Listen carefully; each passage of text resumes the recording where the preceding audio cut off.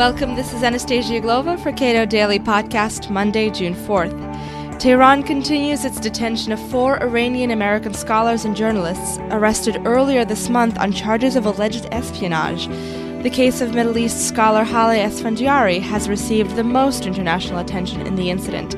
She stands accused of promoting a soft revolution against Iran's Islamic government. Cato's foreign policy analyst Justin Logan comments on the situation. Why is Tehran convinced that American scholars and think tankers are involved in some sort of velvet revolution plot to overthrow the Iranian government? Well, your guess is as good as mine, really. And in this particular case, particularly in the case of Mrs. Esfandiari, there's just really no evidence to support the idea that she has any ambitions of overthrowing the sitting government in Tehran. The body of her scholarly work is very dispassionate.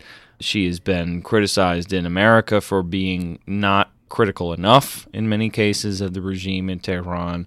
So there's really no, at least from this vantage point in Washington, no plausible rationale for the Iranians to believe that she's actually trying to overthrow the government there. There's also the additional question that if the regime in Tehran needs to be worried about a scholar like Dr. Esfandiari, it has much bigger problems than many of us had ever suspected. The idea that an Iranian-American scholar visiting her 93-year-old grandmother is a threat to the national security of the regime in Tehran, should that be the case, that tells us a lot about how the Iranians view their own position domestically.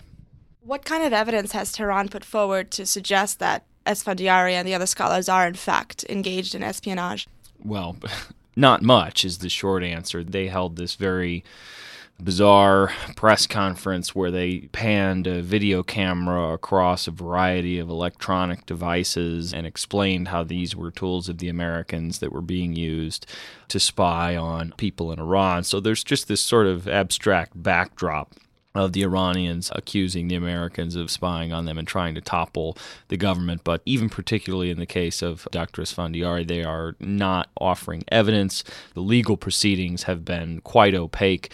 And one interesting note that listeners may be interested in, Shirin Ebadi, a Nobel laureate, an Iranian, has actually been requested to represent Dr. Esfandiari in this case. So hopefully that will not just bring a sort of a higher profile to the question in the United States, but somebody who has clout inside of Iran and hopefully can get things moving.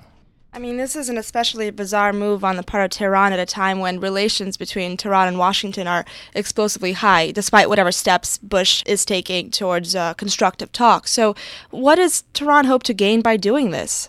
Well, in this case, I think it may not be illuminating to talk about Iran as having organized this as a unitary actor. I think there's a lot of speculation in town about the divisions in the Iranian regime and about speculation that, in fact, this may have been an effort by hardliners to scuttle what had been a move toward more comprehensive talks with the Americans because they don't want comprehensive talks with the Americans.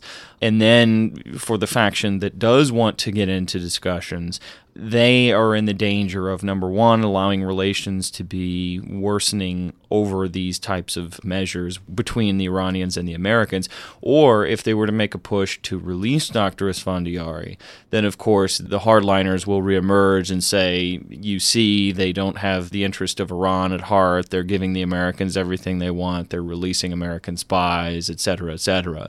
So I think there's a great deal of speculation among many people that this is about domestic politics in Iran and about the various factions inside the Iranian government, more than it is sort of a unitary effort of the government to sort of poison relations between itself and the West.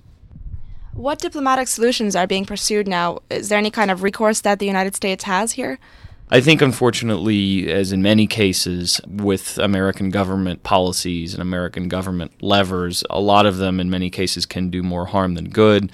The involvement of Shirin Ebadi that I mentioned previously, I think, is an encouraging move. It promises to give more profile to the case, both in the United States and hopefully in Iran. And there is the somewhat, it's tough to say encouraging, but not pessimistic data point of what transpired earlier this year with the British British sailors and Marines that were captured. But in terms of a U.S. government policy approach, I think that the Foreign Service generally has quite enough on its plate with direct American national security interests with Iran, and one would hope that civil society organizations and private citizens will be able to bring to bear sort of the type of media attention and public attention that will cause a shift in Iran.